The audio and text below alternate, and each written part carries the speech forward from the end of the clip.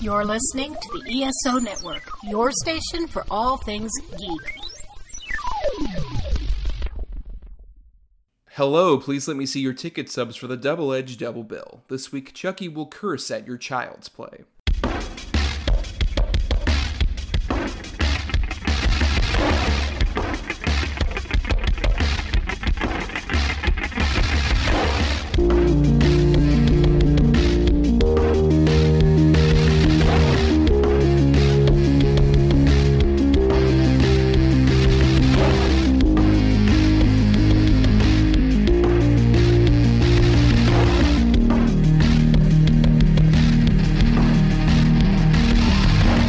Each week, Adam Thomas and Thomas Mariani will come to the table to discuss the randomly selected yin and yang of a double feature. Then, both will have to pick a number between 1 and 10 in order to seal their fates for the next episode. One will have 2 good movies, the other 2 bad ones. Let the chaos begin. I'm Thomas Mariani, and I'm your friend to the end. And I'm Adam Thomas, and I got nothing witty for this one, which is surprising because it's sort of a witty franchise. But Well, I mean, it's because you know you don't fuck with the Chuck.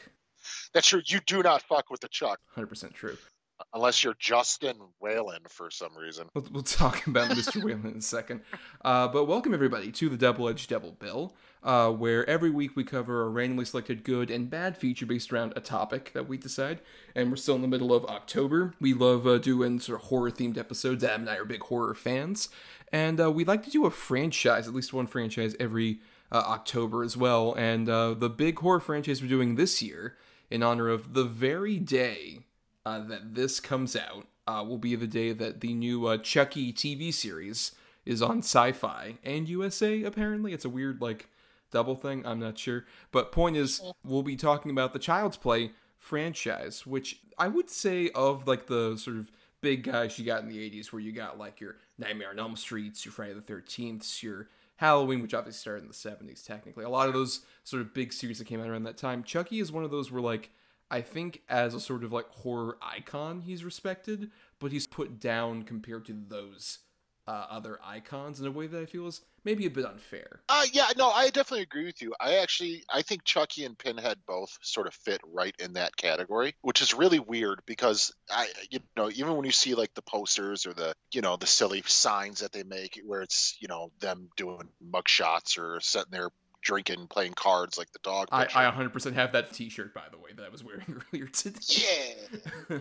But it's always Jason, Freddy, Leatherface, and Ghostface. For some reason, Chucky and Pinhead are usually never included. And I kind of don't get why, especially with Chucky and Child's Play, because I'd argue, even though he's not necessarily my favorite of them all, out of 5 movies that were theatrically released and then 2 on straight to video and now a series, he's probably one of the most successful ones. Yes, I would probably agree with that. Since 1988, when Tom Holland made the first Child's Play, I would argue he's become a figure that's, at least, depending on which horror fan you talk to, is respected.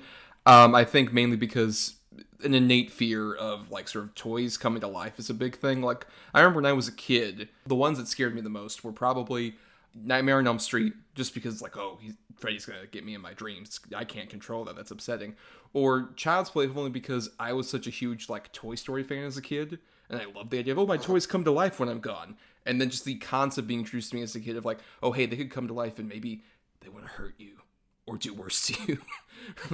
Really screwed me up. I think screwed up a lot of kids around my age. Even Adam, you were around when the first Child's Play came out, and you were a young kid at that point. Was that fear palpable? Yeah. No. And I know that sounds crazy, but it was something that never really scared me. The idea of little dolls or small things never scared me. But I know this sounds crazy, but I was always a taller kid. So little things didn't intimidate me too much. So for the idea of Chucky coming after me, I would just pick him up and throw him out the window. What's he going to do to me? So for some reason, maybe that's because I was bullied a lot when I was a kid.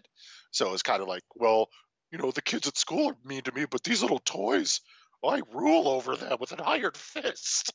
So it's it just never really intimidated me, man. Is that maybe why when we were doing our picking at the end of last episode for these 2 films, you were a bit dismissive, as it were, saying, quote unquote, that you really want to watch these, Thomas, because you love to expose yourself to horrible garbage?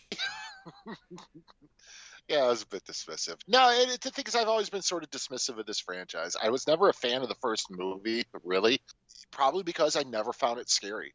So it never clicked as me as being horror or horrific. I almost found it kind of kitschy and campy, and it is fun, especially in the sort of the later movies. But it's just, it never did it for me, man. I think Brad Dourif's great. I think the vocal performance has always been solid. I think the visual effects have pretty much always been solid. It's just, I don't know, never connected with me. I mean, I remember when I was younger, I think it's maybe because I had such a fascination with, as we've talked about previously, like puppets and Jim Henson stuff, that Chucky was like fascinating to me, even though I was scared by him. I think it also didn't help that I have a weird situation where around the time when I was a kid, this is going to be a rare Thomas references a sports thing that happened. Whoa. I know. Whoa. Whoa. Breaking ground on this episode. But at the time when I was a kid, John Gruden was the coach for the Tampa Bay Buccaneers. At the time, everyone was like so fascinated with Gruden because when he got angry, he had like his red hair and his like freckles and stuff. He looked like he was making like a Chucky face. So there was like so much bootleg like Bucks merchandise with fucking Chucky like wearing Bucks jerseys and shit when I was a kid. I just saw like at every like sporting goods store and even just like a Walmart I would see these things. I'd be like terrified. I'd just be like, Jesus Christ, it's there and it's like in my hometown because it's got Buccaneers jerseys like I see people wear all the time. It was definitely a weird factor that just ingrained Chucky into my brain from that particular age. But then when I actually got to the movies, I think I would argue Chucky and the Child's Play franchise in general is one of the more consistent slasher franchise series in terms of like of the 8 movies there currently are. I wouldn't say there's one outright terrible one, which is one of the ones we're going to be talking about today. All the other ones have at least something interesting to them, even if they're not great. I would say out of the 8, I would say there's 2 that are pretty much terrible, but that's pretty good for including a remake in there and everything. That 6 of them are pretty solid. Yeah, no, I think it's a solid franchise. I think it builds on its mythologies really well. It's a natural sort of progression as far as the silliness and the character and everything like that, and then it gets brought back. It's just, like I said, it just never connected with me, but I could still watch it and appreciate it for what it is and sort of the iconography of Chucky and things like that. Like, absolutely. I do think he deserves a spot up there. It's funny that you got, the Chuck's Buck thing instead of like Kelvin pissing on the Chevy symbol. Oh, that was also there. There was a lot of that too. That wasn't excluded from my childhood either. But I think also with that, a lot of it has to be credited to the person who has been involved with most of these movies, except for the remake, Don Mancini, who's written like the other 7 movies and directed the last 3 or so. And I think like having that one single voice is also so rare for a horror franchise. Usually like Wes Craven will like came back for like 2 of the several Nightmare on Elm Street sequels, and Sean Cunningham came back for a couple to produce the Friday the 13th movies, shit like that, as opposed to, like, Mancini has really been, like, the father of Chucky in so many ways, and, like, really developing that character, making him survive to where, like, that remake only came out, like, a couple of years ago, as opposed to, like, way before that point, we'd already gotten, like, a Friday remake, Nightmare on Elm Street, all this other stuff. Chucky has just, like, kind of lasted and really evolved with the times. I think that has, yes, a lot to do with Don Mancini and sort of Don Mancini's own personality and what he's all about. I think he's a very progressive filmmaker as well. Right, of course, he's also a noted queer voice in especially mainstream horror that we don't get as often. Obviously helped out by, like, as you mentioned, Brad Dourif is so great. My favorite thing about Chucky as a personality is he feels almost kind of like the blue-collar serial killer of those guys. Where, like, yes. You got, like, Leatherface or Jason, they're definitely very rural. And you've got, like, a Freddy who, while he was, like, a janitor or whatever in his previous life, he still at the same time had, like, a highfalutin sensibility about his, like, jokes or whatever. Chucky has this personality where, like, he'll go from maniacal killer to, like, Jersey asshole who's just like, what the fuck's happening? And I love that. I've worked with Chuckies before, to various factories and stuff like that. 100%. Every factory I've ever worked at, one of the high-low drivers is a Charles Lee Ray, where he's super nice and stuff, but also he'll fly off the end of the handle and just spout expletives and just awful things. 100%. But they're not killers, at least as far as you know. Well, as far as I know, I wouldn't be surprised. This is guy Frank. Oh, boy. Well, Frank, if you're listening, please don't come after him. But We're here to talk about two specific films that we picked, like I said at the end of the last episode. We had your bad pick, which was Child's Play 3. And then we had my good pick, which is Curse of Chucky. And we'll have a lot to say about both of these, but we'll get the bad out of the way first and go chronologically first with Child's Play 3. Left, right, left. Welcome to Hell on Earth. You are without a doubt the most pathetic thing I have ever seen. It couldn't possibly get any worse. Wrong again, wimp. Chucky's back. A few years have passed. No, you're dead. He killed you. I'm new and improved. At Kent, we take bedwetters and turn them into men. Andy, how you've grown. And this time, I really gotta get out of this body. he's looking for a new recruit. Now, Just think, Chucky's gonna be broke. Child's Play 3. Look who's stalking. A haircut ain't regulation, soldier. Regulate this!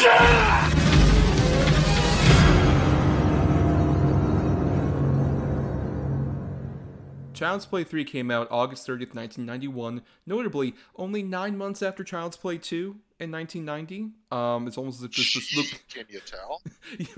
Are you saying this was a rush production? I couldn't tell at all by how half-assed this movie is. That's something Don Mancini has pointed out, that like he was tasked to start writing this movie even before Child's Play 2 came out.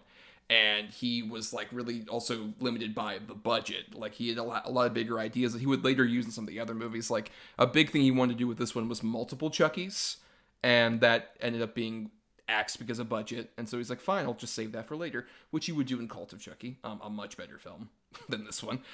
This one follows our main lead, who is Andy Barclay, who was the kid in the first two movies, played by Alex Vincent, who I want to say for the record is maybe not one of the best child actors ever, but one of the cutest in those first two movies, especially the first one, where he can barely finish fucking lines because he's like out of breath. Oh, I know. It's so cute. Just like, Yep. Jackie said he was gonna kill me, Bobby. It's so cute. Yeah, I know. He's got those big brown doe eyes and everything. Yeah, he's adorable. Yes. But Justin Whalen's replacement, on the other hand. right, yeah, Justin Whalen is playing Andy this time because this takes a huge time jump to where Andy was like 8 or so in Child's Play 2 to now he is 16 and off to military school. And it just so happens that Chucky shows up at that military school. He's shipped over there, and he starts causing chaos at this military school. And I referenced earlier the whole thing of, oh, I think there's only one that's outright just like not giving a shit and not that good of the Child's Play movies. Spoiler, it's this one. Yeah. I think this is easily the worst one of the whole franchise. Man, like I've said it before on the show several times and referenced anything or other films and things like that. This is a cash grab of a movie, man. You could tell this was so rushed, and not a lot of prep went into it. And I'm guessing probably a little bit of exhaustion on Dan Mancini's part and everything. And it's all on the screen. I mean, this is a fucking dumb movie. Even the kills are bad. Like, there's not even good kills in this movie. It's just quick, like, oh, slit his throat, done. And Justin Whalen, you know, not to shit all over him, but I'm going to for a second. He's just such a boring actor in this movie, and I don't give a fuck. It's like following a piece of drywall around, man. You don't care. But then again, none of the characters in this are make you want to follow them, except for maybe like Winterhurst or whatever, because he pulls that Steve Rogers moment at the end. Like, that's funny. But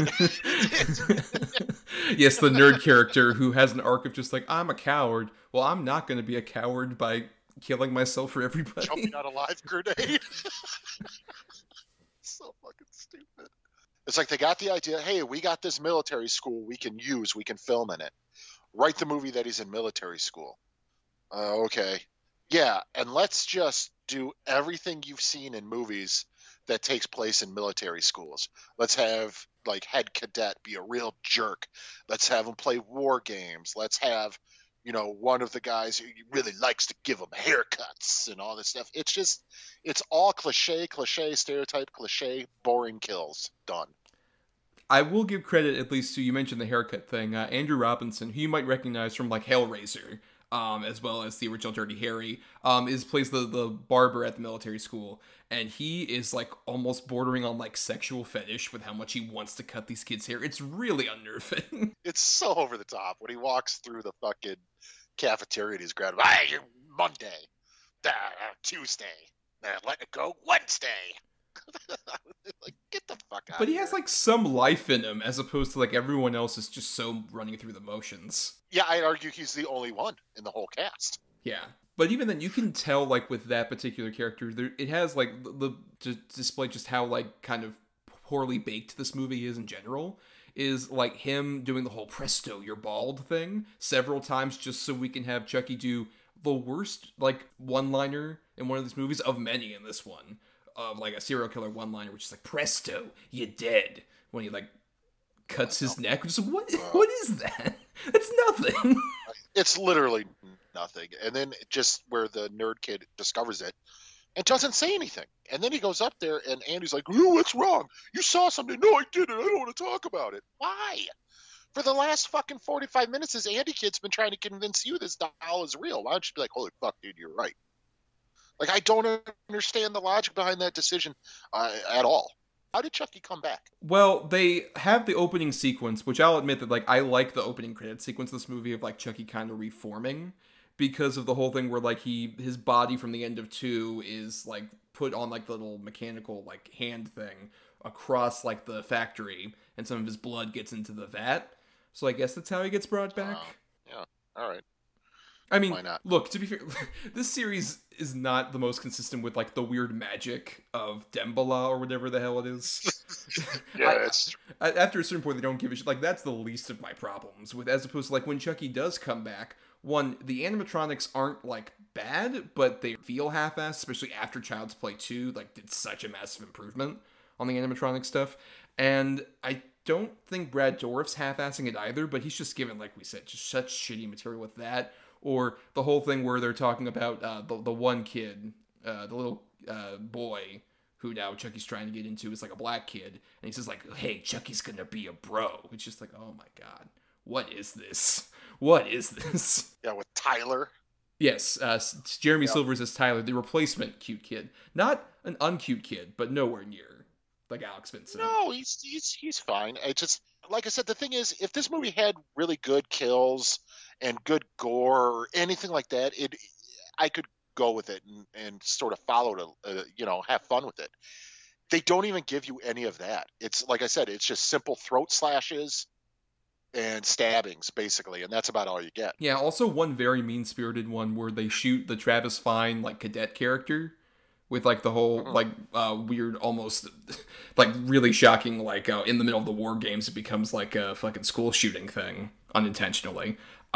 Which just, it felt, like, really weird and mean-spirited, even though, like, that character is, like we mentioned, like, the thinnest version of, like, the R. Lee Ermey drill sergeant guy, which is also weird because Travis Fiennes looks like he's only, like, a year older than fucking Andy, which is just like, I don't believe it. I don't believe that he's like this big of a hard ass in the way of like an R. Lee Ermey, because he's like a child.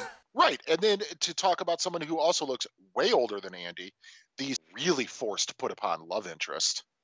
Yes, I completely agree with that. Perry Reeves as Kristen was just uncomfortably older, and I think I looked this up that Perry Reeves was like 20 years old. Yeah, she was 20 when he was like 16 or so. It's especially when they kiss, it's really creepy. Oh, yeah, I know, and it just comes out of left field, and it like there's no point to it. Like, why even go that route with it? It's unnecessary. I could see making Andy sort of like maybe lust after her a little bit or be into her because he's a 16-year-old boy, but for her to just be like, "Nah, I'm gonna take charge and kiss you," it doesn't work at all.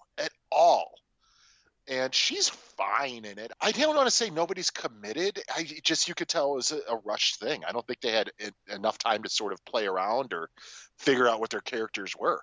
Everybody's just one note. Everyone's fairly much on autopilot. Yeah, I think that's a problem.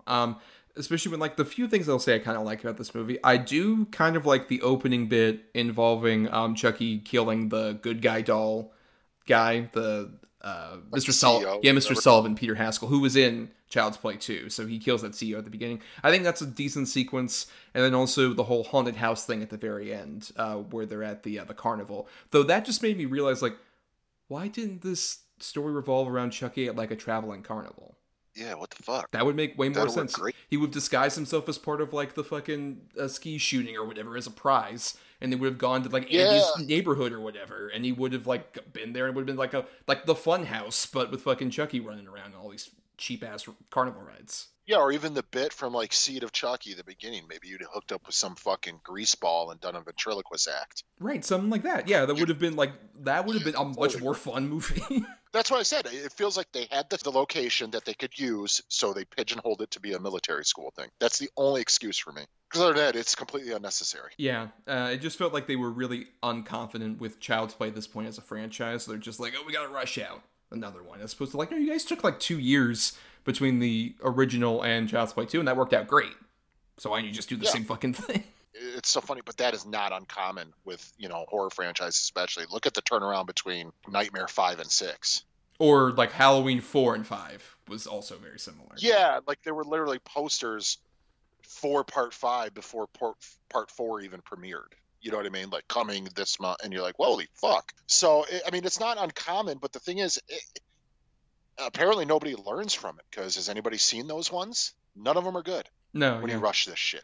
Especially when, like, I think that's why I would still say this is easily the worst one. It's just because, like, even when a lot of people would say Seed is, like, the worst, and I rewatched all these movies in preparation for this episode, I still don't think Seed is quite a good movie. But Seed is not unambitious, and at least has, like, some interesting, especially ahead of its time things, with, like, gender, with, like, the Glenn Glenda character. That makes it miles ahead of this movie. Oh, I gotta agree with you. See, before I rewatched most of these, I would have said Seed 100% over this one. But after going back and rewatching them, I went back and I've watched, well, all of them except for the remake. This one is easily the worst. I agree with you. 5 is not a good movie. Seed is no good, but it's trying, man. It's shooting for the moon in every way. Like trying to do the comedy, the meta thing, the gender thing, all of that stuff. Like it's trying a bunch of shit, just none of it really lands. Whereas this one isn't trying it at all. For the record, I'm more just like it's an uneven movie as opposed to an outright bad movie with Seed. Hashtag get Glenn and or Glenda back into the Child's Play TV show. I want it. I legitimately They will. Want them. Yeah. I think they will. Look, I would want that over like the references to Kent that show up in some of these later movies. Where it's like, does anyone care? Is anyone gonna care? Fucking like one of the like, oh, Perry Reeves is back, everybody. Right. Well, but to be fair, the only callbacks that I even noticed to Kent, for the most part, is a sweater in a frame. Right. But I'm just saying, like, I don't think they need to do, like, what they're doing with, like, the Kyle character from Child's Play 2 coming back, or some of the other, like, back and forth references they've had to the other movies. This is the one you can pretty much skip. I think it's because, like, another weird thing revisiting these movies is how much, like, Mancini likes to play with, like, doing sort of couplet movies with, like, the writing, where it's just, like, 1 and 2 feel of a piece, and then Bride and Seed feel of a piece, and then Curse and Cult feel of a piece. He likes to kind of take a bit of a break and write like 2 movies basically that kind of like complement each other and show where Chucky is at this point in this particular decade or whatever he's doing. And I think that is like a much smarter idea than as opposed to 3 just feels like it sticks out like a sore thumb and has no real like purpose in the series at all. Yeah, I'd say that's incredibly accurate, especially after rewatching. I know people who are fans of this one, not like a lot of people, but I do know of people who really sort of defend this one for some reason. And, that's fine. If you like it, that's cool. But I think, I never really was able to place how I felt about it until you said exactly what you just said. I think it feels completely out of place and sort of off on its own compared to the entirety of the rest of the franchise. And it also, I think, has a lot to do, if you watch them in entirety, where come 6 and 7, that it's the original actor back as Andy. Right. All right. It's Child's Play. It's horror. I get they pump them out because people want to see them, and they did make big money at the box office. But, this is definitely one of those ones, like I said, not only does it feel like a cash grab, but it also feels soulless, where it feels like, put it out so we could print it on T-shirts. Don Mancini feels like his hands were tied behind his back and really, like, taken away from him, whether that's true or not. I'm not 100% sure, but this just feels like no care was given behind any bit of it. Yeah, I believe like he said that also Jack Bender, who directed this movie, has said as much, that he felt kind of like really handled by the studio in the way of just like trying to rush this out. And I think another big part of that, as you mentioned, like the Andy character, what I love about these Child's Play movies is how much like they usually care as much about like the human protagonist as much as they do about like the doll characters. There are some exceptions, like say Katherine Heigl and what's his face in Bride of Chucky, who are like the worst part of that movie. And every time they're around, like, I really hate them. Just like, get back to Tiffany and fucking Chucky doing fun shit. For the love of God. For the most part, Mancini knows how, like, hey, look, in horror franchises, I think you should care as much about, like, the villain, especially as we keep going forward and making him more of a hero, as much as the actual human characters we've had. That's why when, like, Andy shows up in those later movies, it doesn't feel as much like, oh, this is a cash grab, like a nostalgia bomb kind of thing. Like, oh, remember Andy? It's like, oh, no, we're actually caring about Andy at this point. It's like, it's not just, look, it's Andy. It's, oh, look, it's Andy, and he's totally fucked up by his past childhood and all this shit. As opposed to, like, with this movie, like, you wouldn't be able to tell that Justin Whalen has had much of any issue with Chucky. Like, when he shows up, just like, oh no, it's Chucky. There's no, like, emotional investment in, oh my god, it's this killer doll who terrorized me and drove me away from my mother. Killed my babysitter, tried to, kill me, possess me several times, attacked my mother, killed kids at the school I was going to, everything. Nothing. Yeah, he's just like, oh, is that the same one, I wonder? Like, Jesus, man. Like, for sure.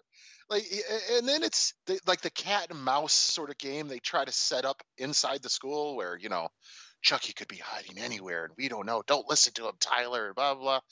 Nah, man. You get off your ass and you find that fucking doll. Like, fuck that school. Find that doll. That thing's gonna kill you, man. Also, at like a huge military school, it seems like the place where it would be least likely for Chucky to be able to like walk around unnoticed by anybody. 100%. You're telling me none of these fucking like MPs or generals or anything are gonna see this doll and be like, why does this thing keep fucking popping around? They just keep trying to throw it away, and that's basically it.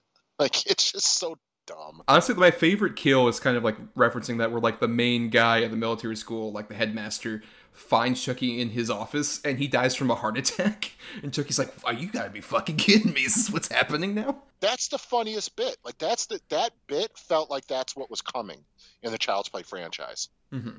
Where he sort of gets, really disappointed because he can't do the kill and stuff like that. Like, that was the most Chucky bit to me, that one scene. Right, because even, I would argue, like, another big thing that I think worked for Child's Play, a transition into comedy, unlike some of the other slasher franchises, is, like, the humor I felt was always kind of there, even in the original movie.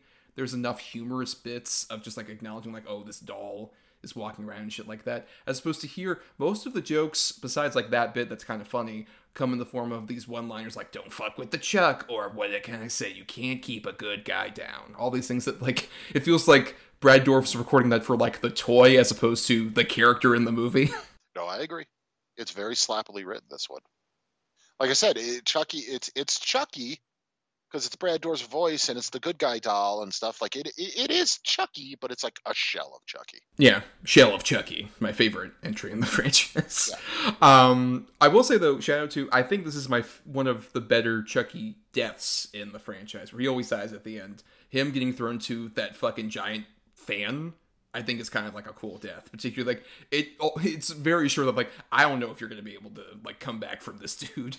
It's, I get why it took, like, 7 years for you to come back after this. Oh, I agree with you. And I do like it, too, because it's very sudden as well. Mm-hmm. Like, it's not this big, long, drawn-out thing. Now, Andy just fucking shoots his arm off and then basically cuts his hand off and he falls into this fucking thing. Like, it's not this big contraption that has to be used or none of the voodoo stuff or none of that. He just falls into a giant fucking turbine and gets destroyed. During this big, like, Halloween haunted house thing at the carnival, which looks cool. I like the production design stuff. The best one I've ever seen. I've been to those fucking type of rides at carnivals. They suck ass. That's what I was about to say. Like, it looks far too expensive. This looks like a big, elaborate, like, thing you would see at, like, at least a Six Flags as opposed to, like, a traveling carnival. Where it'd just be like, oh, here's a wall with some, like, lightning on it, and then a skeleton pops out of, like, a really bad makeshift coffin. As opposed to, like, this is gigantic. Like, a carnival barker isn't gonna, like, fucking be so committed, like, oh, you know what, this scythe on this Grim Reaper, it has to be super sharp so it can cut this fucking doll's face. Yeah, dude, it looks like the fucking T-Rex ride from the end of Martin Short's Clifford. 100%. Like, this has got some production value. I was waiting to see Charles Grodin just like, we're gonna keep going faster and faster on this ride.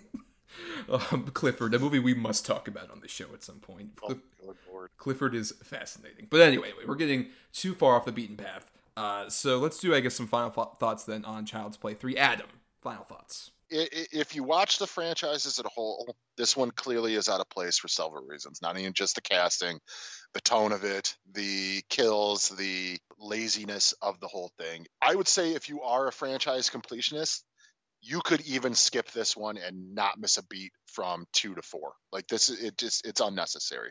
Nothing happens in this movie other than the fact that there's a Kent sweatshirt in like the 6th movie that makes a difference. Other than that, it doesn't matter. And even then, just be like, oh, he went to military school at some point, I guess. Yeah. Sure, that explains why he's, like, proficient with weapons, or whatever, sure. That explains enough about that. And yeah, I completely agree that if you're maybe inclined to watch these movies, which most of them are on Peacock, as when we were recording this, except for the first one because of the MGM weird rights thing, I guess.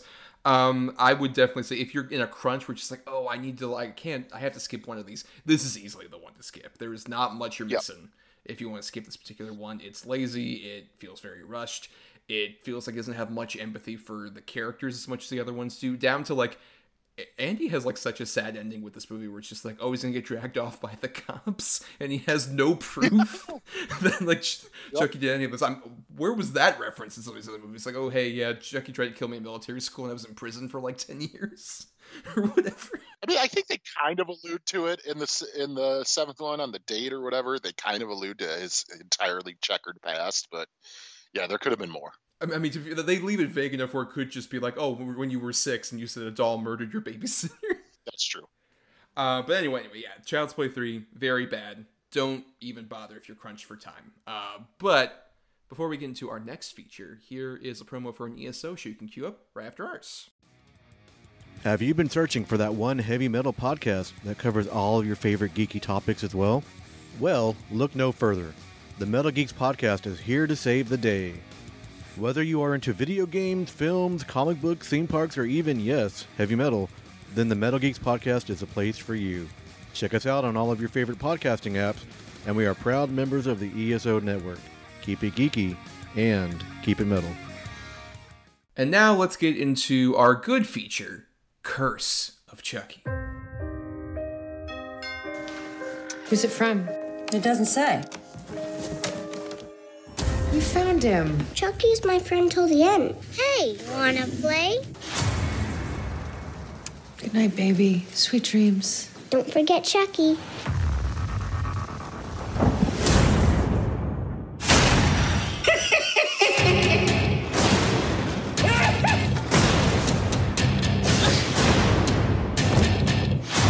It's a doll. What's the worst that can happen, huh?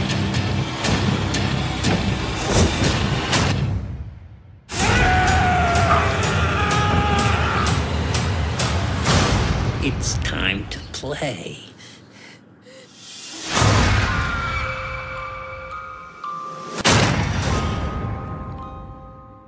So, Curse of Chucky came out October 8th, 2013.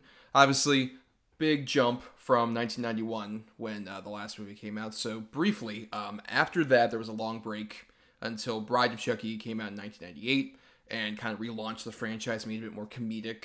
Was a pretty big success. Felt very much like in the wake of Scream. They kind of had to do something a bit different and make it a bit meta, but also just more humorous in general. Made him a lot of money with that. And then Seed of Chucky came out in 2004, which, as you mentioned, is not well liked, was not a big success in 2004, and ended up being the last, as of yet, theatrically released movie in the general continuity, besides, like we mentioned, Child's Play, the remake, came out in 2019. After Seed of Chucky kind of failed, there was a longer break than ever, with like 9 years difference, until eventually we got Curse of Chucky being released straight to video, which, when I heard this was happening, Like any horror fan, it was like, oh my god, that's the nadir. Now we're doing a straight-to-video movie. Chucky's gone downhill. It's going to be the new Hellraiser. Nothing good's going to come from it. I'm assuming, Adam, were you similarly dismissive when you heard this was going to happen? 1000%. I thought exactly what you just said. It was like, oh, well, I guess Chucky's gone the way of Hellraiser and Leprechaun. Yeah, Leprechaun's a more apt comparison. But yeah, so it was just like, whatever, it's not going to really be a thing. And then I had heard this was surprisingly good. But I didn't watch it until around when Cult was coming out, which is when I watched most of these for the first time. Like, aside from the first Child's Play and Bride, which I had seen when I was much younger, I marathoned through these right before Cult came out. And Curse was just like, all right, whatever, we'll see how this is. And this movie surprised the fuck out of me, because it's great. I bought it day and date when it came out, because I was a physical media completionist. So I had already had like the little box set that came out, and so I'm like, well, I guess I gotta fucking get this one. It's not gonna be good. I got it, I put it on. I'm like, okay, all right. And then by the end, I'm like, this movie fucking slaps. You had those hand clap emojis ready. Yep, 100%. Yeah, this movie's fucking legit, dude. I'd argue this is the first time for me personally that it made it scary. And that has a lot to do with sort of the house and the lighting and everything. And even the slight redesign for Chucky. He's a lot creepier and more sinister looking. Wonderful practical effects, and also, the animatronics, but where they specifically have like a little person in the faraway scenes dressed as Chucky. It's super effective, super well done. It's a really good movie, and by putting Fiona Dorff in it, which obviously she's Brad Dourif's daughter, but I know they did that as like a wink, but she's really fucking good, and the fact that she's paraplegic makes it even like more of a threat. Like, oh no, like how's she gonna get away? It's really fucking effective, this whole thing. Yeah, and I think especially with like Don Mancini being once again writer but directing as well, the second time since Seed, I am just stunned by the improvement that he managed to have from Seed to this movie. Because Seed definitely feels like it's a first-time director with way too much money, kind of like studio money, just to like do kind of like whatever he can, and it feels messy. Versus this movie, it feels like so confident and so perfectly done. And we were like, this straight-to-video movie looks better than most of the other fucking movies in this franchise. Absolutely. And it's a stripped-down version. Obviously, probably less budget, but I think the sort of failure of Seed, and also knowing that this one's going to go direct-to-video and probably lesser budget, sort of humbled him a little bit and made him really work to like, oh, I'm going to make this as good as I fucking can, then I'm going to make this scary again. And I mean, to me, it was 100% a success in that aspect. Yeah, I think he knows, like, okay, I have the things I'm available, sort of that, like, necessity is some other invention kind of thing. He really took that to heart here, where it's like, okay, I have a few characters and I have this set. So I'm going to make this set look as good as possible, which it does. I love it. It looks like this weird, almost like gothic, especially the color palette, where it looks so like gray and lifeless. Like, it really sets up the fact like Fiona Dorff's character at the beginning loses her mother in a horrible accident that later turns out to be a Chucky killing. But like, you can tell like the whole house feels like it's sapped of life. And like, she's just so lonely and out of it.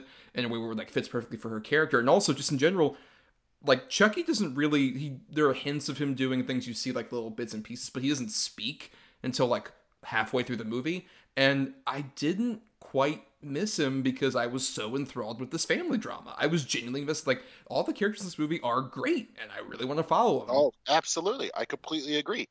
And it was so smartly written, especially with the dynamic between the sister, the nanny, and the husband. Yes. The whole time you're like, oh, this fucking piece of shit. And then when the ultimate reveal happens, you're like, oh, this is great. Like, it's so good. It's so good. And then, I put a nanny cam on the doll. What a cool idea that was, too. Even if it was set up just for the one scene where they're watching his point of view, very fucking cool. I wanted to follow the whole family. And like you said, just the little bits you get at Chucky with him pouring the rat poison in one of the things of chili. Whose chili is it? Yes. It's such a great thing. It's so cool. All of a sudden, the little girl is like, oh, it doesn't feel good. And, oh, I don't like it. But then it's like, it's just a little kid who doesn't want to eat. And ultimately, what happens to the fucking person who does get the chili is brutal. It's so That's another thing also, is like, this is maybe the goriest movie of this franchise, which is like astonishing. Yeah. Just the amount of blood that is used in this movie is stellar. With particular, like you mentioned, sort of the priest character, which I love. Even with that whole dinner sequence, everybody has a bit like that. Like the sister's like, oh, can I get the salt? And some of the other people are like trying to kind of mask the idea that it's not that good. Like, it's such a well done sort of almost like Hitchcock suspense scene, where it's like, we know the bomb's under the table, like that quote of his, and we're just waiting like, oh my god, who's gonna have the poison or whatever. And then the fact that it's like A. Martinez as Father Frank has it, but that doesn't even matter because later he's gonna get decapitated in the worst way. The worst. He's gonna get decapitated and his hand cut off while it's still holding a rosary. Oh, but especially that it's like he's still alive when we see him at the car wreck that happens. And the one, like, overzealous cop is like, get that thing off of him. I don't know if I want to make that call. Do it. And he takes it off, and then his, like, neck is just cut when they move that shit, and then it falls over. Like, oh my god. I know, you almost expect him to be like, tell Meryl I said to swing away. It's got a bit of those vibes. But yeah, even back to like the family, I really love the use of like not just Fiona Dorff, as you mentioned. Like on paper, it's like, oh, this is like nepotism. She's gonna be like a part of this franchise. Her dad's been a partner for years, but she totally earns it. It doesn't. She is a very talented actress who's able to like really be convincing as like a person who has a disability, but at the same time, it doesn't completely define her character. And people like completely doubt her all the time. Like I love that dynamic with her and Danielle Bisutti, who plays Barb, the sister. Like, that is a constant thing. Like, she's constantly, like, patronizing her sister because, like, oh, you're in the wheelchair, I have to help you out. And that dynamic feels real. It doesn't feel like they don't love each other, but it feels like they genuinely have had this for years, this back and forth. And it has that extends, like you mentioned, with, like, that scene where her and fucking Jill kiss is, like, the perfect reveal. It's such a good, like, oh man, this like cliche plot line has been completely turned on its head. And now I'm like, oh, okay, let's see how this goes. Like, I'm invested in this weird soap opera way in fucking the Chucky movie. Yeah, I completely agree with you. And, you know, the thing about Fiona Dorff, just throw it back to that too. I thought the same thing, like, oh, okay, this, like you said, feels like a bit of nepotism and everything. But it just, you know, not to talk about the following film, but once the ultimate thing that happens in the sequel to this one happens, it's kind of brilliant casting choice, just even for that sort of where they take the character. And I would have never expected it while watching this one. So, but that's what made this one really cool too, as far as Fiona Dorff, because she earns every bit of being in this movie. I mean, she might have got her foot in the door because of who her father is, but she's fucking solid as hell in this movie. I'd be hard pressed to pick a weak member of the cast, unless you want to pin it on the little girl because she's a child actor, but even then, she's fine. We as the audience know who's doing this, but the people in the house, it becomes like a murder mystery whodunit. And the whole time we're like, it's the fucking doll! Like, we're right there with Fiona Dorff, like, it's the fucking doll! But everyone else is like, it was you, it was you, it was you! Right, which in other movies, it could be so tired. Because some of the other, like, especially, like, 3 even does a bit of that, where it's just like, come on, Andy, or whatever. Like, they even, like, the next one, Cult of Chucky, also does that. But I think this is the perfect way to do that, where we firmly say, like, oh no, Chucky's around. Chucky is a person. He can move. We can see that, like, right from, even before that with the rat poison, like, when the little girl discovers him in the bathroom. Oh, yeah. Like, you can tell me, like, okay, Chucky is a real presence. He is still, we know he is pulling the strings. But it's just a total case of like, what, did no one see that? No one saw that, and now we all completely doubt you. Adds to the tragedy of this character where she's like, she lost her mom, and everyone doubts her because she's in the wheelchair. And now even further, it's just like, oh, are you going crazy now because you think like the doll did it? A thing where it's like, it's not trying to build dumb suspense, it's actually trying to build this character and put her in like this position that we want to see her get out of. Yeah, no, I totally agree. And yes, they do it in the next one. And I'd argue it's not as good as they do it in this one, for lack of a better phrasing. But yeah, it's super solid in this. I love that whole play on the character and the sort of the surrounding side characters too, especially with the husband. Yes. I mean, it's so good, you know, and it just his ultimate where he thinks he's figured it out. He's like, why the fuck would you do that? You know, and you're like, oh no, like it, you know, I need you to give me the shot. I need you to do this, please. It just, it's so, the tension. That's the one thing about this movie I'd argue over all of them. It has such a building tense attitude about it. And it's so wrought with tension the whole movie, and it's such a build up, release, build up, release.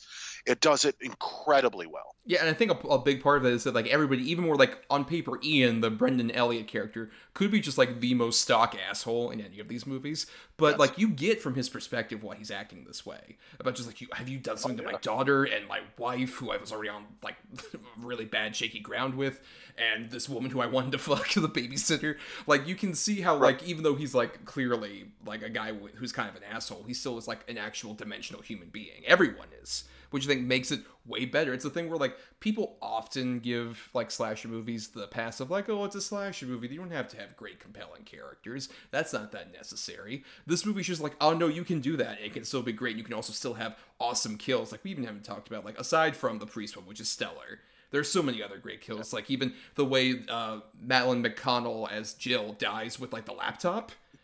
So good. So upsetting to see. Or even the Barb's death with, like, the fucking right through the eye, and the build-up even where she, like, unmasks Chucky or whatever. So good. Oh yeah, absolutely. That whole scene with her in the fucking attic trying to find the daughter is terrifying, because she's holding the killer the whole time. Like, you know it's gonna happen, dude. And yeah, that, I will say, I did not expect when I first saw this, the peeling of the face to show the scarred Chucky and everything. Because until they show, spoiler, Tilly on the screen at the end, I thought this was like a direct sequel to, like, the second or third one. I didn't even know that they were even honoring Bride and Seed in this. Well, it almost feels like a full reboot in a way where, like, despite some of, like, the ending callbacks that they do, like, I've recommended this to people who just as, like, a jumping point, like, shout out to Sequels show where we've had people on. I recommended Sarah to be like, hey, why don't you watch fucking Curse of Chucky? It's a great one. She's like, are you joshing me, Thomas? Are you sure about that? Mm-hmm. And they were all like, no, this is a great fucking movie. This is a great jumping in point. Like, if you've not seen any of these movies and you want a good jumping in point,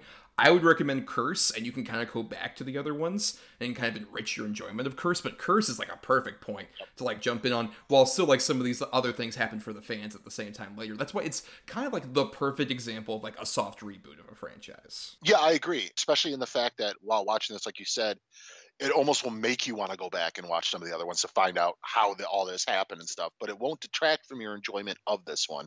It can only enrich it. And yes, that is the perfect idea for a soft reboot, to where you're going to get new fans invested in the series going forward, and they're going to want to go back and rewatch it. And fans who have been there the whole time are going to get those little Easter eggs and moments for themselves that feel like it's kind of there for the fan base. Yeah, it's totally successful in that. And we've kind of, like, talked around him a bit, but obviously Chucky himself, Adam, you've kind of mentioned, like, some of the stuff with his appearance and stuff.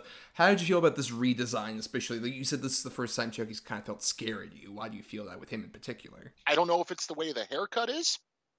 I don't know if it's the more angular nature of the face, especially when he turns. Like, when he first see me, he's still got, like, the round cherub face.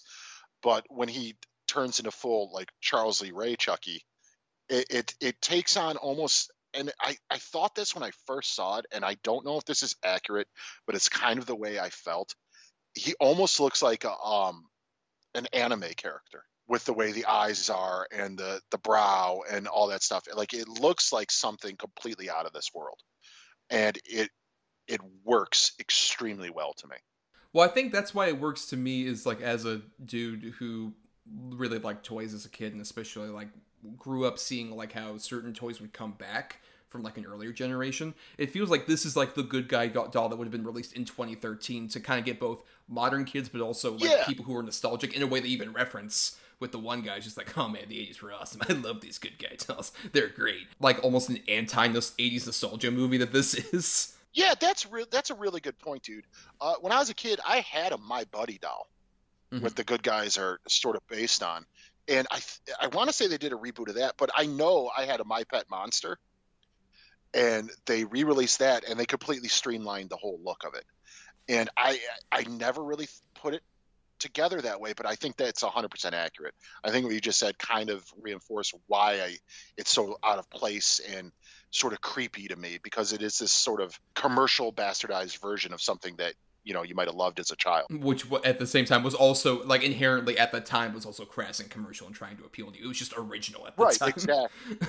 Yeah. Which I think also even works for, like, the sort of background, because we also get the first time we've seen Charles Lee Ray in one of these movies since the opening of the original movie, which admittingly, the most unintentionally funny stuff is seeing them attempt to make Brad Dourif look like he did in 1988, and he just looks like Tommy Wiseau. With that fucking wig. Yup. It's not great. But at the same time, I think what also works is that it gives you a bit more insight into Charles Lee Ray as a character, where before, like, all we saw of him in the earlier movie was him, like, running away, and he's just like, oh, I gotta run away with my getaway driver, which this doesn't quite fit with that, because I don't think he ever referenced Eddie Caputo being his getaway driver to get him out of this. No, but whatever. Instead, we get a bit more about, like, how he seduced the mother of the family, the Pierce family, after a certain point, and then, like, kidnapped her while she was pregnant with the Nika character. And it's just, like, this unsettling scene where he, like, talks to her, and it's mostly black and white except for, like, the sunflowers, which is a great look. That visual looks so stunning. We see Charles Lee Ray as, like, oh, instead of just a blue-collar criminal, it's just, like, also he was, like, a serial killer with obsessive issues, which I think makes it all the more creepy. Yeah, and it makes it so much more just disturbing and creepy, the fact that you've been following Nika, this girl who's, handicapped and everything, and then come to find out it's his fault too. Yeah. Like, because he stabbed the mother and the good God. Like, you're like, oh, fuck no. Yeah, it's, no, that's the thing. They made him scary again, be it the Charles Lee Ray or the Chucky doll, even though, yes, the wig looks ridiculous. But the way he's talking to her when she's sort of almost crucified down in the basement, and the way he's talking to her and stuff, it's so scary and unnerving. That really fleshed out the Charles Lee Ray character as a whole, where he's not just this random serial killer. It's not just the like a version of the Zodiac killer or the guy from Dirty Harry, where he's just this violent guy. He's got this weird sense of morals and this obsessive compulsive and just sort of stalkerish aspect to him that it really fleshes him out and makes him more of a full-rounded character, and it's more terrifying because of it. And it doesn't negate much of, like, what we saw of even Chucky from this point on, where he's like, he's got the obsession with the kids. But also, I think this has one of the best examples in that sequence of an Easter egg that doesn't distract too much from the movie, where you're still in the middle of, like, all this chaos, and you're still, like, in the middle of, like, oh my god, this emotional tension. But he picks up that knife, and it's the exact knife from the first fucking movie with the weird, like, red thing on the side. That's, like, the perfect way to do a fucking Easter egg, which is, like, it's there, it's like, oh, it's that thing. Also, I'm still terrified by this knife that's about to stab this woman. Oh, absolutely. Yeah, I thought that, too, when I first saw it. I was like, oh, that fucking goofy-looking knife. All right. Like, hell yeah. This movie sort of brought me back in and made me more of a fan of the Child's Play, at least the story Mancini's trying to tell with it, just for the ballsy nature of this as a whole. I mean, not only is it really well done, really well acted, great looking, beautiful locations and everything, but it's sort of the creator of the original and everything going back and be like, no, I can do it better. Here we go. And it's really fucking solid, dude. Yeah, and even the reinvention of the fact that, like, Nika has a tragic ending with this movie, in a way where it's like how we kind of mentioned that was ignored in 3, which is like Andy gets shipped off to fucking prison. In this movie, it's just like, oh no, this is the first Child's Play movie where, like, Chucky totally wins in a way that really works for the series, which is like, oh my god, she's gonna, like, be locked into prison, no one believes her in the mental asylum, and he ends up getting shipped over to that little girl by Tiffany, Jennifer Tilly, who's always fun in these movies, and particularly in this one too. Just particularly the whole bit at the FedEx or whatever when they ship it off, and it's just like, my mother always said I couldn't put a price on love under $250, which is a great line. I love that. Is it an animal? Is it a vegetable? Is it a... let's just go with other. It's a really fun... And even shout out to, like, her first appearance as her killing the cop in a very similar way to how the cop is killed in Bride of Chucky. Another great little Easter egg bit. But then, like, she ships off that thing, that Chucky, to that kid and her grandmother, who are implied to be killed horribly. And even we see the one killing. And then that fucking post-credit scene. Stellar. So good. We get Alex Vincent back. He's got a new package. And he's just like, oh, I guess I'll just put this on the table. And Chucky gets the knife. He's just like, oh, he's going to kill Andy. But nope, Andy's got that gun. Fuck you, kid. That alone was more satisfying to me than Jamie Lee Curtis being a similar character in Halloween 2018. Oh, yeah, no, I definitely agree. Yeah, he puts the package on the table. He's talking to his mom. Yeah, I know it's my birthday. Don't get me anything. What are we having for dinner? Blah, blah. Yeah, Chucky's slowly cutting through the package. And, calms out. He's like, Andy, wait.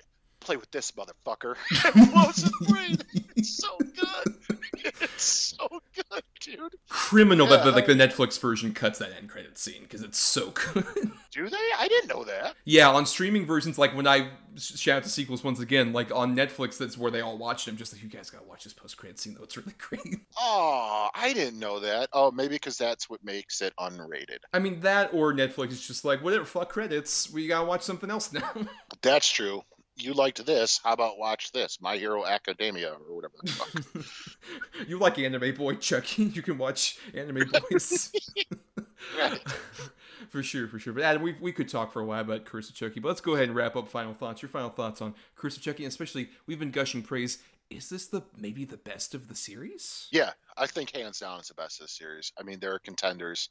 I'd put 2 and Cult right up there, but this is the best of the series. Not only did it breathe new life completely into the franchise, it stripped it down to almost the bare bones of it, and it didn't reinvent the wheel, but man, did it polish it. I mean, this thing is just fucking a top-notch, solid slasher, psychological, almost a haunted house story from beginning to end.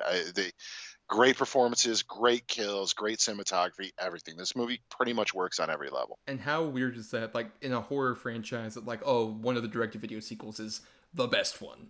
Like, that almost never happens. No, it doesn't happen. I mean, really, it doesn't. Well, I think, to be fair, when we get to the double redo, I think you're going to point out one that... There's one or two. I might point out two. But yeah, it's let's put it this way. It's extremely, insanely rare. For sure. And I mean, I echo a lot of those sentiments. I think this is a great movie. I think it shows that, like, a concept like Chucky, which, despite the fact that, like, I know a lot of people where, like, I point out some of these serial killers, like, who's your favorite of, like, these 80s slashers, or at least who's the one that scares you? A lot of people say Chucky. And I think just more in the abstract, as opposed to, like, actually engaging with these movies as, like, a series. When you get to something like Curse, you can see that, like, a movie about a doll that kills people. You don't have to immediately dismiss that or make a bad version of it. You don't have to be a Charles Band and make 50 of those movies.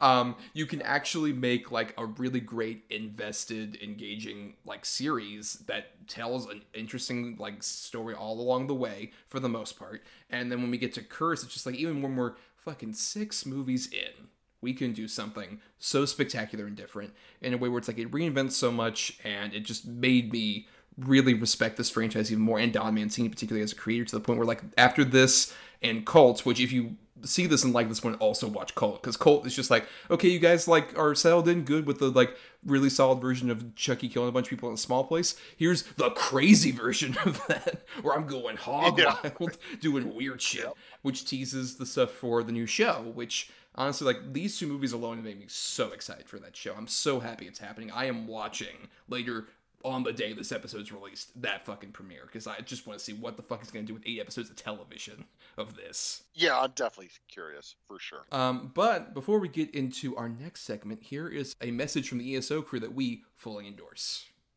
Welcome to Dr. Geek's Laboratory. Dr. Geek here with another reminder that the ESO Network is pro-science and pro-vaccine. We urge you to be a superhero and protect yourself, your family, and your fellow geeks around the world. Don't be fooled by the forces of evil and their anti-science misinformation campaign. Consult the latest CDC guidelines, your doctor, and get the COVID vaccine today. So now we are doing our weekly segment, the Double Review, where every week, Adam and I talk about the best and worst possible double feature to go along with the particular topic of an episode. And keep in mind, when we do franchises like Child's Play, we open things up to include films that aren't just part of the franchise, but also kind of be inspired, like movies that influence the franchise from the past, or films from people that were involved in the movies, or etc., stuff like that, for any, potential good or bad feature that we might talk about here. So, Adam, you have 2 good and 2 bad choices you want to recommend and not recommend, respectively. What are your choices? Okay, so this was kind of a curious way to play this one. I wasn't sure if I should just do doll movies, how I should do it. So what I decided on, horror franchise that had direct-to-video sequels or soft reboots or things like that, and whether or not they were good or bad. So for my good ones, I have, which I'd argue is the best of the franchise, the only one kind of worth a damn in the franchise, is the Joe Lynch sequel to the original Wrong Turn 2, Dead End. It's a batshit crazy movie. It's pure camp violence. It's nutty. It makes that franchise more fun than it had any right to be. Instead of just being like a Hills Have Eyes ripoff, it's almost like Texas Chainsaw Massacre 2 mixed with the Hills Have Eyes. Like, it's crazy shit. It's really fun, really solid, great Henry Rollins. It's a really, really wacky, fun movie that the franchise has never captured before or since. And then for the other one I have, which I absolutely also think is the best of the franchise, the very recent Leprechaun Returns, that I believe was released straight to Sci-Fi. It's a direct sequel to the first movie, and it fucking kind of slaps on all levels. It is a perfect sort of sequel soft reboot, much like I would say the Curse of Chucky was. The Leprechaun's actually kind of scary in it. It's not as crazy jokey. There are jokes in it, but the violence is really solid. Pretty good supporting cast to the chaos. I think it's just super, super fun, and maybe got sort of pushed away because of the Leprechaun Origins that came out before it, which is just atrocious. And for my bad, if you've listened to the show for long enough, you've probably sort of gleaned that I'm a big Barker fan. I'm a big Hellraiser fan, things like that, which is very hard to do with the Hellraiser movies. But I like most of them for separate reasons. But the absolute bottom of the barrel, as far as I'm concerned, of direct-to-video sequels would be the Hellraiser Revelations that Dimension Extreme put out, and they had to push it out so they wouldn't lose the rights. It's insulting to fans of horror and Hellraiser fans in general. It is the worst Pinhead, the worst makeup effects, the worst visual effects, the worst cast, the worst story. There's incest. I believe the families are Barker and Craven, so just laziness on that aspect. It is just almost unwatchable unless you are curious about how to make a movie the worst possible way you can when there's already been bad ones before it. And then the other one I have, it reminds me of almost like the childhood whimsy of Child's Play, and maybe things that you loved as a kid coming back to try to hurt you or kill you. I have the Banana Splits movie. I was super kind of excited for this one because obviously it just looks like a Five Nights at Freddy's sort of deal, which I would say the Nick Cage movie that came out, Willy's Wonderland, is very much more that than this one. That being said, this feels like a pale imitation of even that movie. Really ugly to look at. It's not shot well, and they're sort of pining for nostalgia for a property that nobody really gives a shit about, or maybe never has to that aspect. Like, I understand the Banana Splits were a thing at some point, but does anybody care? No. And it dives too hard into that. There's super fans of this franchise or this IP that don't exist, and it's just the kills are lazy, the gore's not even that good, characters are terrible, the acting's awful. It's a lousy movie. Yeah, I have seen at least your 2 good ones, and I very much agree with Wrong Turn 2 is pretty stellar. I haven't seen the sequels that follow because I've heard such bad things, but even compared to the theatrical first Wrong Turn, it is like miles ahead. And there's a lot more stellar stuff, like fucking Henry Rollins showing up, or Patton Oswalt has a cameo vocally.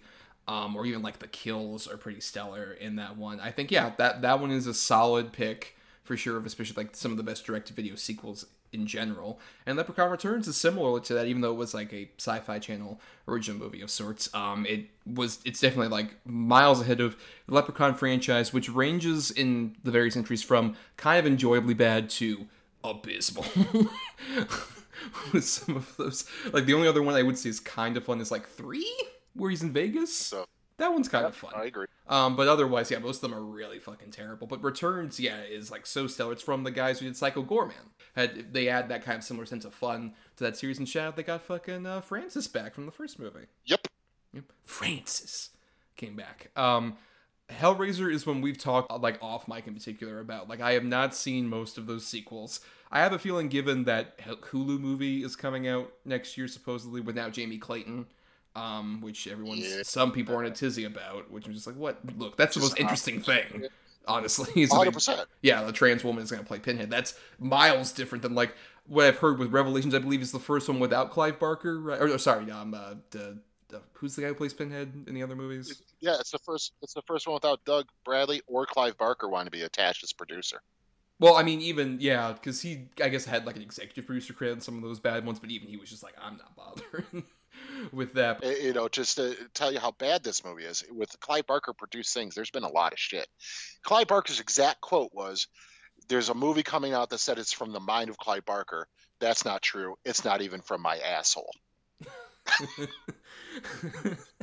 Yeah, I've heard very bad things about that one, where especially the guy's trying to do a Doug Bradley, but looks just kind of like puffy from what I've seen. Just looks really puffy. Whatever. We'll put a pin in Hellraiser because I'm sure, given that movie's coming out on Hulu next year, that's probably the franchise we're doing in October next year, which will be interesting. I'm sure. Put a pin in that, everybody. But Banana Splits was also one, like, I'd heard about that. I'm like, well, this is a weird way of reprising something. Like, I vaguely recall, mostly because when I was a kid, Cartoon Network had this thing called Boomerang, where they would show old cartoons. And in this case, this old, like, kind of live action thing would just be like these interstitial skits that would happen between cartoons in the 70s, which is these guys in fucking suits, and we're turning that into a horror movie. That sounded kind of interesting, but I heard, like, oh, it's kind of like a disappointing bad movie. And especially, like, look, if you're gonna make any Hanna-Barbera thing into a horror property, there's an obvious answer: Funky Phantom. Yeah, or that stupid shark. His name is Jabberjaw. You respect his fucking name. Yeah. You son of a bitch. You talk like Curly. Yeah, he showed up at Space Jam 2, so there's interest. Yeah, and no Funky Phantom, though. If you're unaware, by the way, Funky Phantom was like a Scooby-Doo ripoff show. Where it was like, Hanna-Barbera did like 15 of those shows where it's like, it's a bunch of kids and a blank. And in that case, it was like Baron Ghost of some sort who kind of talked like Paul Lynde, I believe, if I recall right. It's a very bad show. Yep. Those are all very interesting choices, Adam. But I've got mine here that I want to share. So for my two goods, I think with my picks in general, by the way, I kind of did half of what you did, but also have like sort of like little thing attacking movies, basically. Because I do have a really good direct-to-video sequel amongst my picks. I'm going to go ahead and start off with that. One of my goods, my first good, is Phantasm 3. Which, if you don't know, Phantasm is a pretty fun franchise from Don Coscarelli.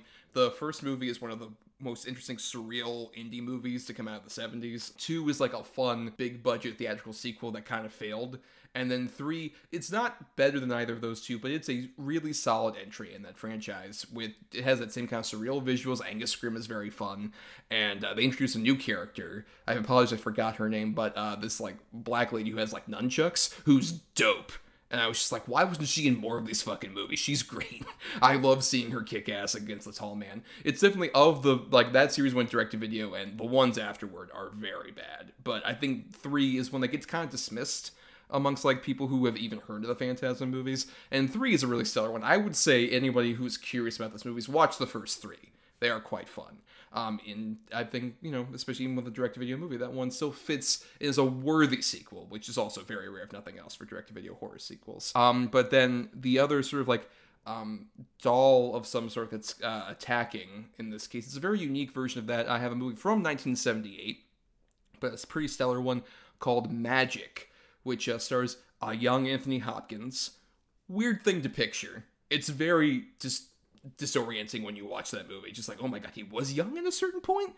He looked like middle-aged as opposed to old as fuck, but he was young at that time, and he plays a ventriloquist who is basically under the influence of his dummy called Fats, and that movie is a stellar example of, like, the Fats isn't actually, like, alive, but the Fats sort of, like, personality is influencing Anthony Hopkins' character in a way that's, like, a really good psychological drama that becomes like a horror thriller kind of concept as it goes along, and it's really well done. It's directed by Richard Attenborough. Yes, the guy from Jurassic Park who also made Gandhi, right after this won an Oscar for directing Andy, made this movie beforehand. And it's a spectacular little movie that I think has kind of gotten lost a bit to time, but it's really stellar. And also, look up the teaser trailer for this movie. It's unnerving. Like, if I was a little kid and I saw that in like 1978, I would be mortified. But yeah, really stellar, underrated of like the sort of like killer or evil doll movie. And then for my bad, I have one is a killer doll movie that came out earlier this year. I give a lot of credit to the guy who stars in this also wrote and directed and produced it, and it's a very low budget production, but it doesn't look that bad. It's Benny Loves You. I give him a lot of credit for managing to make the small movie, and it doesn't look like a terrible movie at all. But it's a pretty unfunny horror comedy, basically about this guy who works for a toy company, and he's kind of like this loser schlub who like lives with his parents but also doesn't have any adult agency of his own, and it just feels like he's like Arrested Development stuck as a kid, even though he's like 35, and then his parents die and he ends up reorganize the house and make like actually live on his own. But his stuffed animal, who they say is a bear but it looks like a rabbit, it clearly looks like a fucking rabbit, ends up coming to life and basically killing for him. And I just thought it was a pretty unfunny horror comedy, despite looking pretty solid for a small budget. On just its surface, it is still just like a movie with like a bunch of characters I don't really give a shit about, and not that many like interesting kills or laughs in particular. It is pretty much a dead zone for me in terms of laughs that I was not a huge fan of. And speaking of that, I have another horror comedy.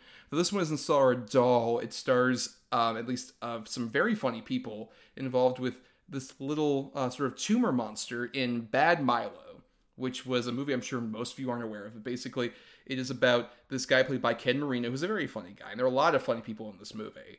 But basically, he gets these like uncomfortable pains like in his intestines area. And as it turns out, there's like a demon made out of intestines living in his butt.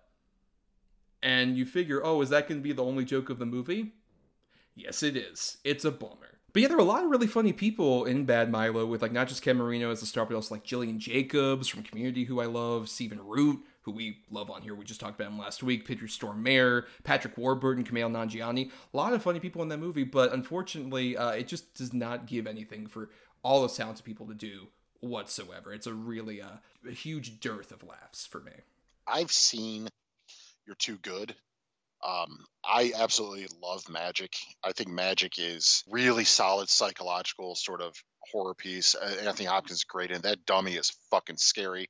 And that trailer alone is just, it's incredible. And Phantasm 3, dude, the thing is, like, before I saw that movie, because I didn't see it for a long, long time. I'd seen the first one and the second one, and then I just never kind of went back to the franchise until Angus Scrimm passed away.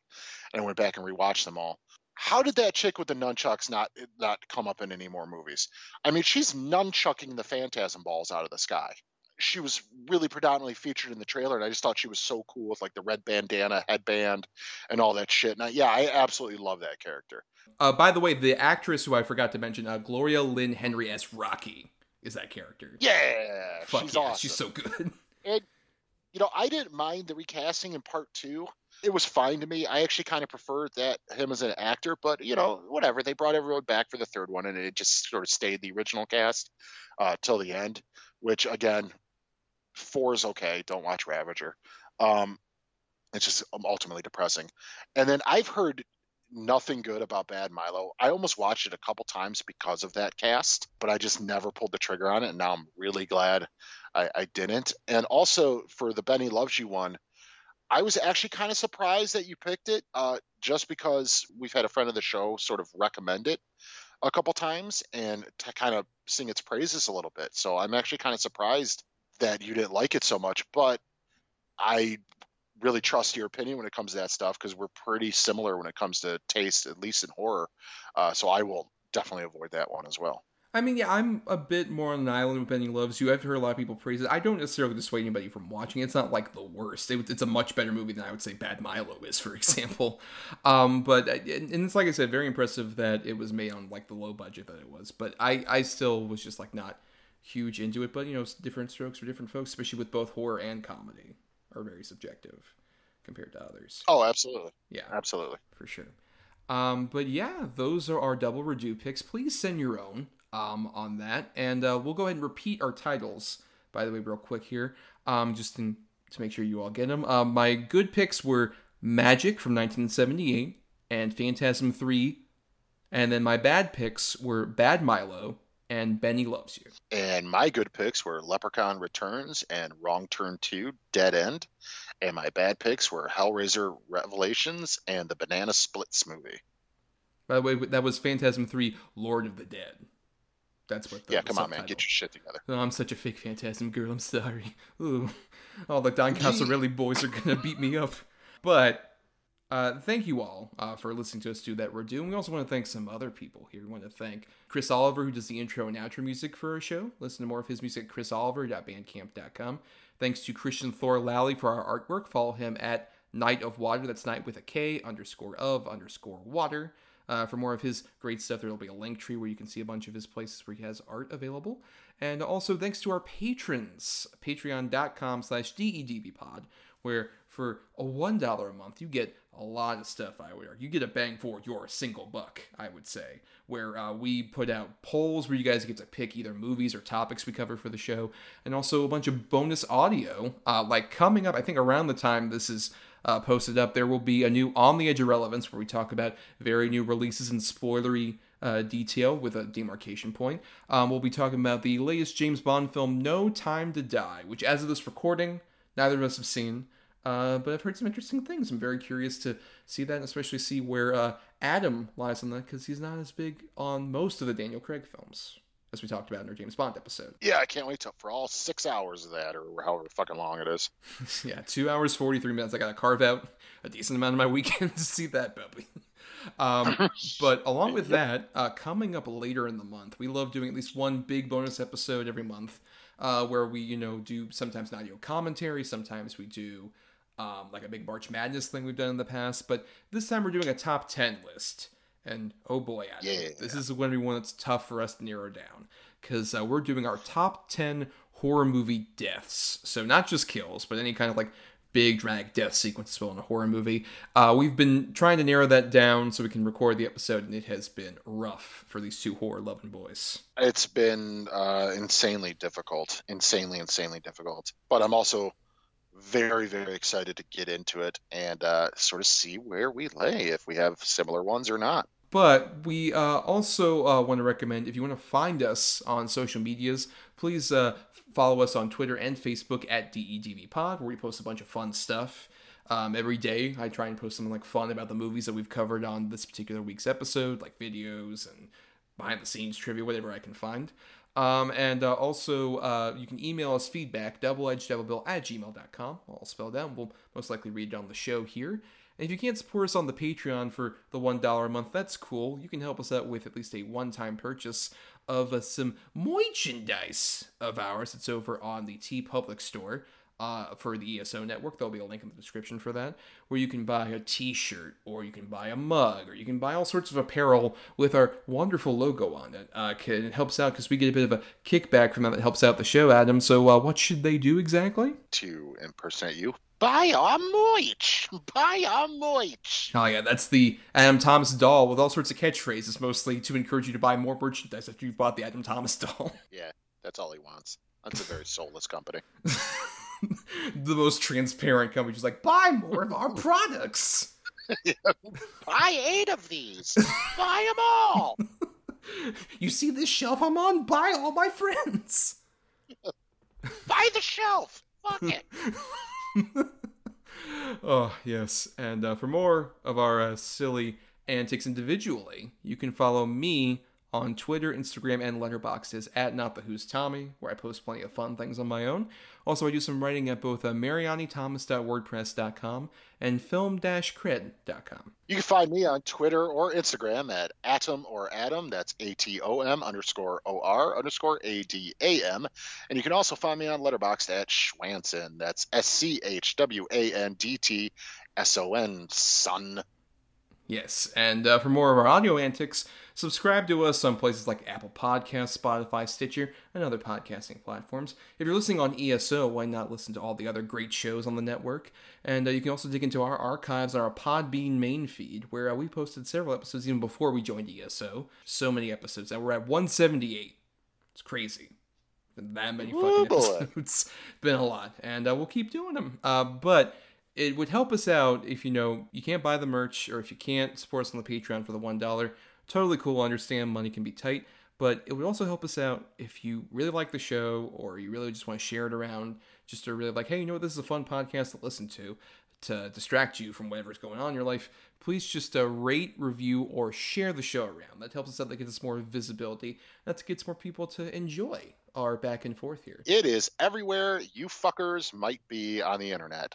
So there is severely a problem with the lack of love. And I am against it. I am enraged. And I want to picket. You want to picket people not sharing this show? Yep. I'm just going to walk around in my driveway in my underwear and just with a picket sign that says, you fuckers. And that's it. I'm sure they'll really get the message across. And really the most important cause to be picketing right now, of all the causes to picket for in our world right now, it really is Adam being upset that you don't share the show clearly. What else is there to picket? What's going on? Nothing bad's happening. Everything's great. We're fine. Right, We're fine. How are you? Yeah. But Adam, enough of that silliness. We gotta do our picking for next week like we do at the end of every show. Basically, Adam and I usually each have 2 movies of different quality. We switch up on good and bad quality. In the case of next episode, Adam has 2 good ones, I have 2 bad ones. And we assign each our choices a number between 1 and 10. And the other person usually picks a number between 1 and 10. Whatever that's closest to of the 2 choices ends up getting us our good and our bad feature. Unless someone implements the Godfather rule. Yes, we have this in our back pockets until May of next year, which will be our upcoming anniversary. Adam and I each have a little veto in our pocket. So if we pick a number between 1 and 10 from the other person's choices, and they say, hey, we're going to do X movie, that person will say, like, well, Adam, do you want to take the cannoli? And at that point, Adam can either say, yes, I want to take the cannoli, or no, I won't take the cannoli. We can only do that once in the next several months, so it's an important thing to implement whenever we truly don't want to cover either a good or a bad pick. But let's see if that happens with our picking for next week. We like covering, some kind of horror icon every October, some sort of person that is really representative of the genre. And this time, instead of doing an actor, we're doing an actress, and one who I feel is a great cheerleader for the genre. Adam, who are we talking about? We're talking about the lovely, the wonderful, the versatile, the getting better and better as she goes, Barbara Crampton. Hell yeah, Barbara Crampton, Babs, our favorite. We're not friends with her, but we'll call her Babs. If you please be friends with us, Barbara. You seem like a very nice person in interviews and like podcasts I've heard you on. Yeah, she seems fucking cool as shit, dude. Like, yeah, I want to be friends with her. I'd like to call her up, be like, Babs, how do I balance my checkbook? Can you also tie this in somehow to Reanimator her so I can understand it? Yes, 100%. Explain it to me. Yeah, so we've covered a couple movies of hers on the show, like Castle Freak and From Beyond. She's worked with Stuart Gordon, the late great, quite a bit. But you have the 2 good picks, potentially, for Adam. I have the 2 bad ones. So this will be very interesting here. For your 2 good ones, though, I'm going to pick number 6. Alrighty, at number 7, I have a movie that was released this year to actually a lot bigger fanfare than usual for lightly released, but almost like a Shudder movie. I have Jacob's Wife. Oh, yes, the one with her and Larry Feston. It's kind of like a vampire movie, from what I understand. I've heard very good things. Yeah, you know what? I'm not going to beat you that because I haven't seen it yet. I have a Shudder subscription, so I'm like, why not? That'll be a very interesting choice. I'm very curious to watch it. But Adam, what was your alternative choice? At what number? My alternative choice at number 1, which actually is celebrating its 10-year anniversary today. I have Adam Wingard's You're Next. Oh, You're Next is great. I wouldn't have minded covering You're Next. That's a great fucking movie. She's very good in it as well. Mm-hmm. Yes. Well, Adam, she's done a lot of like sort of smaller horror movies. There's a lot of potentially awful ones we could get here, Adam. But for my 2 bad choices, please pick a number between 1 and 10. I'm gonna go straight up number 10. Okay. At number 8, I had a movie that I have heard at least very mixed things on. This isn't one of the ones where I've heard this is the worst piece of shit ever. I've heard very mixed, interesting reception, and I was kind of curious because it had a really dope poster, an interesting kind of premise to it. I have from 2016, Beyond the Gates. Okay, cool. I haven't seen this one either. It's one that I've always kind of want to check out because of the poster, believe it or not. So yeah, I'm down for that, and I am not taking the cannoli. Well, yes, Adam, I'm sure you're very happy about that, because over at number 2 on the opposite side of things, I had a movie that I've heard is quite infamously terrible amongst horror fans, that has a lot of famous horror icons in it. I had Death House from 2017. Ooh.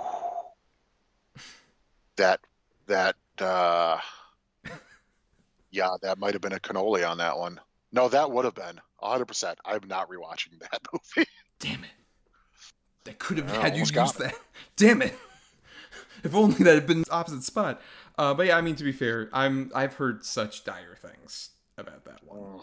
So stay tuned for next time where we'll be covering Beyond the Gates and Jacob's Wife, two very recent films, especially for someone who's been involved in the horror genre since the 80s. She works a lot, so we'll be talking all about her in those two films next time. But until then, Adam, wanna play? I'm gonna answer you in a whisper.